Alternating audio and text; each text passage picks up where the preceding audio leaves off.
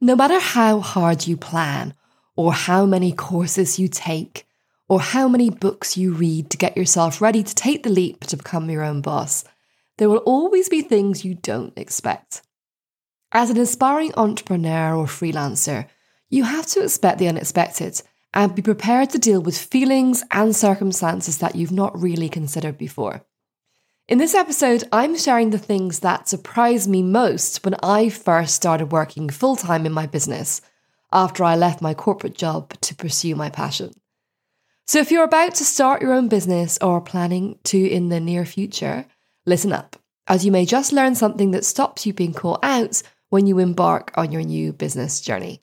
Are you ready? Then let's get started. I'm Nicola O'Hara, and I made the leap from a successful corporate career as a leader in learning, development and recruitment to launch my dream business and haven't looked back. Every week we'll bring you step-by-step strategies, essential knowledge and tools, and share inspirational stories and practical tips so you are ready to take your leap to a career and life you love. This is the Powering Your Passion podcast.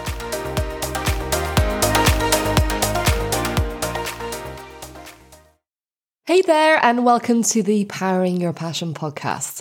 I'm your host, Nicola O'Hara. And before we drop into today's topic, I wanted to ask you a favour. If you've been enjoying listening to this podcast, please don't keep it to yourself. If you know anyone else that wants to escape the rat race to become their own boss, either by starting a business or going freelance, or wants to completely transform their working and personal life to achieve those one-day goals right now, then this podcast can help them. My purpose is helping others achieve their ideal life by working with their passion. So I want to reach as many people as possible. So if you know someone you think could be interested, just send them a link to this episode. You'll find it in the episode description wherever you are listening at this moment. Or send them to nicolaohara.com/podcast and they can find some of the episodes there and start listening. Thank you so much. So on with the episodes. Today I'm talking about what surprised me most when I gave up my corporate job of almost 20 years and became my own boss. Now, when you're in a job, you know exactly what to expect, don't you? Especially after you've been in it a few years. You know what your specialism very well. The office politics are just a part of life. You get used to having a work family you see more often than your own. You know how your performance is evaluated. And you have a handle on how you get promoted, and that to move up, it's best to change companies every few years, for example. You know the general flow of the working world and are conditioned into that. It's comfortable. You know what to expect. You are like everyone else, whether you are really ambitious and career-minded, or you just want to do the job and be paid for it. The world of being an employee is normal. It's what everyone does, and you are on the path that you and other people understand, right? Once you step out of that world, things do change as you would expect. When I left my job, I'd already started my business on the side, so I wasn't exactly starting from scratch. I already knew a lot of what to expect and had prepared myself for it. But there were still a few things that really surprised me once I was a fully fledged entrepreneur. Okay, the first thing I was surprised about was just how much of a learning curve it would be. Of course, I knew there would be a lot to get my head around, but it was only after I'd left the security of my corporate job and I realised just how much I still had to learn. You literally leave one job and gain, I don't know, about 8 others. You're the CEO, the board, every department and every employee, certainly for the first year at least, unless you have a meteoric rise and can hire a team straight away. As an employee, you're used to having support, to other teams helping you out. But when you leave the job, you leave all that help behind. Well, for a while anyway. As well as being up to speed on your area of specialism, you need to figure out all the legalities and compliance required to have a business. You have to understand business finances and get up to speed on taxation. You become a designer of all your products, whether they're virtual or physical, and all your social media posts and advertising have to be thought up by you. You have to do your own public relations and find opportunities for your products and services to be showcased. You write your own copy for your website and all your marketing materials. You also need to get on top of technology, particularly if you're having an online-based business. I had no idea how many systems, platforms, and services are involved in having an online business. Now, look, I really like tech, but there's a lot to get your head around, which can take time. Then there is sales and knowing how to get your business or products in front of the right people. This was one of the things I thought would be the most difficult and I was most worried about, but it's really not as hard as you think. Now, although the learning curve is pretty steep, I do actually love it. I've always been someone that enjoys learning. And so being able to learn all these new skills and take in so much new information is just not a chore for me.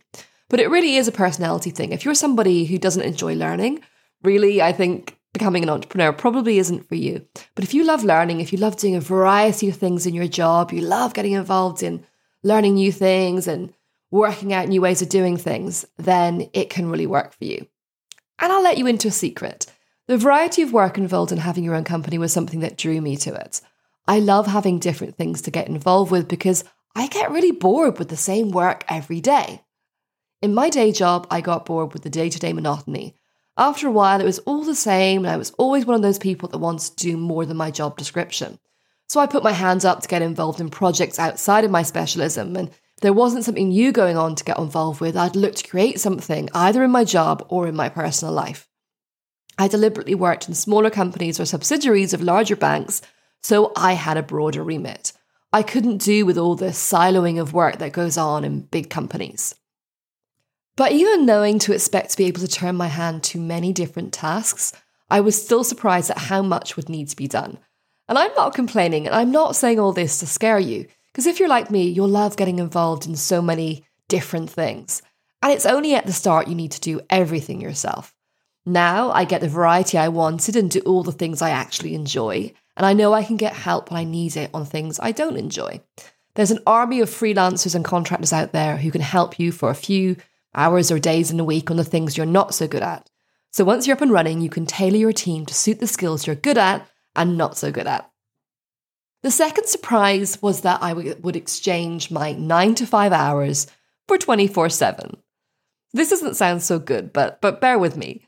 This is something that other small business owners warned me about, but I thought wouldn't happen because I was going to make sure I did not let it take over my life.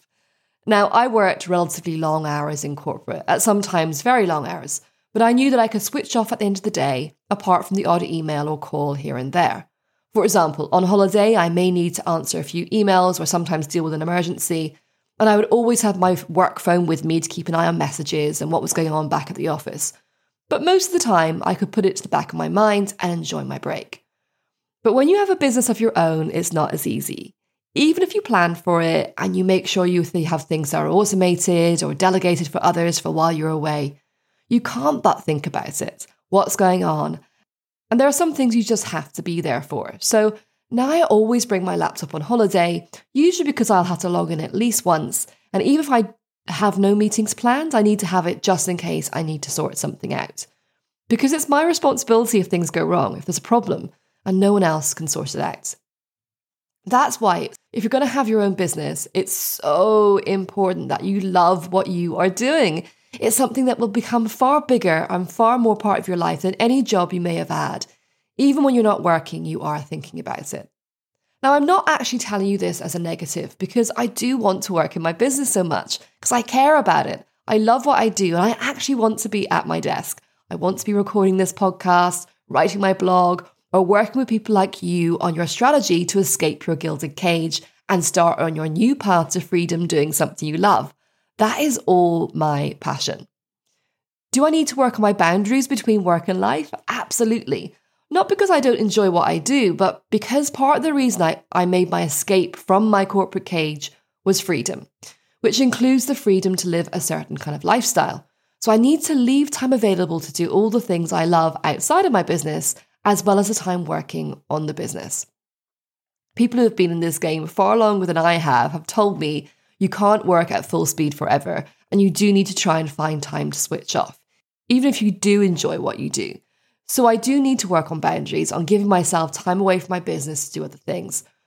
But unlike when I was in my corporate job, when I was living for every holiday and every bank holiday was highlighted and planned for, now I actually don't know when most of the bank holidays are, apart from the main sort of festivals and things. Usually what happens is a friend will tell me there's a bank holiday and I'll go, and sometimes I'll work it and sometimes I won't. I don't need to wait to be told when I can take a break. I take it when it works for me. And that really is the beauty of being your own boss. You can decide to give yourself more time off, or you can decide to work 10 days straight if it's an important project. It's just all about balance. You can decide what your working week will look like. You can decide if you want to work 24/7 or just 3 days a week. No one's going to tell you any different. So if I find myself working long hours for a while, I will then give myself a week of shorter hours or take a few half days to compensate. No more trying to make the 25 days of annual leave fit around other people and work projects. I don't even know if I'm taking more or less holiday than I was in my job. I just take it when I need it. Okay, something I really had to come to terms with, and I just wasn't expecting after I left corporate to become my own boss, is that some people in my life just really won't get what I'm doing. This was really a surprise to me. I thought everyone would be super excited for me and they would be totally get this need in me to go for something new, to switch to a new path and go for my big one-day dream. But some people just don't. I know they try to be supportive, but they just don't understand the draw of working for myself, and certainly don't get what running an online business like I have is all about. I try and explain, but often just get blank expressions, or they try and contextualize it in relation to working in a job. The truth is, having your own business is nothing like having a job. So to try and think of it in those terms, it will always seem a bit strange. I know as I sit there telling them what I'm up to, in their heart of hearts, they think I'm a little bit crazy and secretly bet that actually one day I'll be back in my corporate job, which of course I won't. People also have trouble understanding why I decided to sell my home and move to France. So in the UK and Ireland, people are preconditioned to thinking that owning your own home is the big thing to aspire to. It's the key measure of success and achievement. And I know in the rest of Europe, it isn't such a big thing and a lot of people rent, but I grew up thinking that to have my own home was something you should really want. So actually consciously jumping off the property ladder is something that you just don't do. And look, I get that. I worked really hard to be able to buy my own place in the first place, with no help from my parents or inheritance or any outside help at all. Well, apart from my mortgage from the bank, I guess that's help. And if I was to tell that woman I was 6 years ago that when I bought my apartment, I'll be giving it up in a few years' time, I would probably think being really mad at myself. But when I decided to sell at the end of last year, I knew in my gut it was the right thing to do, and I have not regretted it one bit. I realised during the whole process that I really only saved up and bought a property because it's what everyone I knew was doing. I felt like if I didn't buy somewhere, I was somehow less successful than my friends and colleagues, even though I had a great job and really good lifestyle. I got more pleasure telling people about my purchase than actually living in the place. So the decision to sell has been freeing in more ways than one, and has opened up so many doors and opportunities for me. When I had my apartment, I was still tied to my old life. But after I sold it, I felt like that last bit of rope tying me to that person I had been and the life I had been cut, and I could finally fly free. I don't know how long I'll stay here in France. I'm taking 6 months at a time. I have so many options for where I could go next, but I'm really just living in the moment. Something that, as a born planner and organizer, is something I've never really done and is such a novelty. I'm enjoying living that dream I had as I sat at my desk, 20 stories up in a building in the heart of the city of London, looking out the wall-to-ceiling glass windows at all the other glass boxes with people beavering away in, and thinking, is this really it? Am I going to be stuck in similar glass boxes for the next 25 years? As I sat there, I would dream of working wherever I wanted to, doing something I love, not being tied to a box, of deciding for myself how, when, where, what I did with my working day. At that time, I dreamed of spending more time in our lovely house in France, sitting with my laptop in the garden, working outdoors and getting to spend some quality time with my mum at the same time. It always seemed like a fantasy, a one-day dream that would never happen. But here I am, recording this episode in my home office in France, having written my notes while sitting in the garden earlier today, with nothing but birdsong and the ringing of the village church bell to accompany me. I am literally living that dream I once had. I'm not saying I'll never buy again. I may very well do. But I plan to rent for a while when I do move on from France so I can decide where I ultimately want to be. But living with that kind of uncertainty and following my heart and gut is something some of my friends just don't understand. And I've come to realise that it's okay. We're all different and have a variety of hopes and dreams, values and guiding principles. They are no less my friends just because they don't quite get what I do. Actually, I don't get what they want to do. Having a standard job and working there until retirement and not actually doing anything different, outside the box or exciting, is what I can't understand. That is what I would dread, being like everyone else and not going for my ambitious and crazy dreams. So I do understand why what I'm doing doesn't resonate with everyone. We have other things in common, so I just play down a lot of what I do and don't go into detail with friends who I know will never be able to really understand me. Finally, the biggest surprise of all for me was the community of entrepreneurs and freelancers that welcomed me into their fold.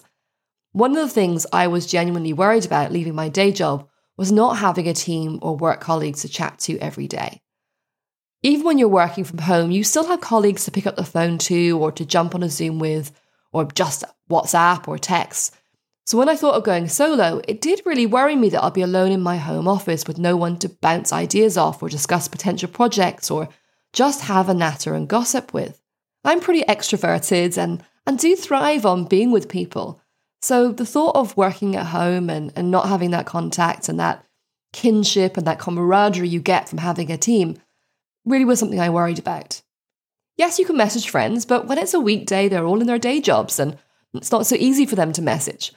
Also, they don't really know what your issues are or what you need help with because they have employee worries and woes, which are very different to what you're doing.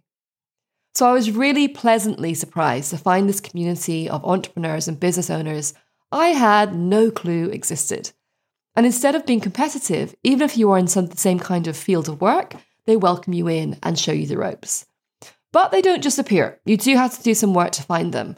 But once you have connected with one group, say through a course or a conference you attend or something like that, you find out about other groups and your circle of entrepreneur friends gets wider and wider and wider. And these people really get you. They understand when you talk about content writing, list building, social media posting, SEO and analytics, customer avatars and copywriting. They know how hard it can be to create products, to think of content for your podcast or blog and juggle everything. And they know how rewarding it is when things go right and you meet your goals and how difficult it is when things don't go so well. I know if I have a problem in my business, there is someone I can call on or message to get their advice or their point of view, or just someone to commiserate with me because they've been there and they've done that. Many colleagues at my job I knew and spoke to every day for years remained mainly acquaintances, and I am now in touch with just a few of them.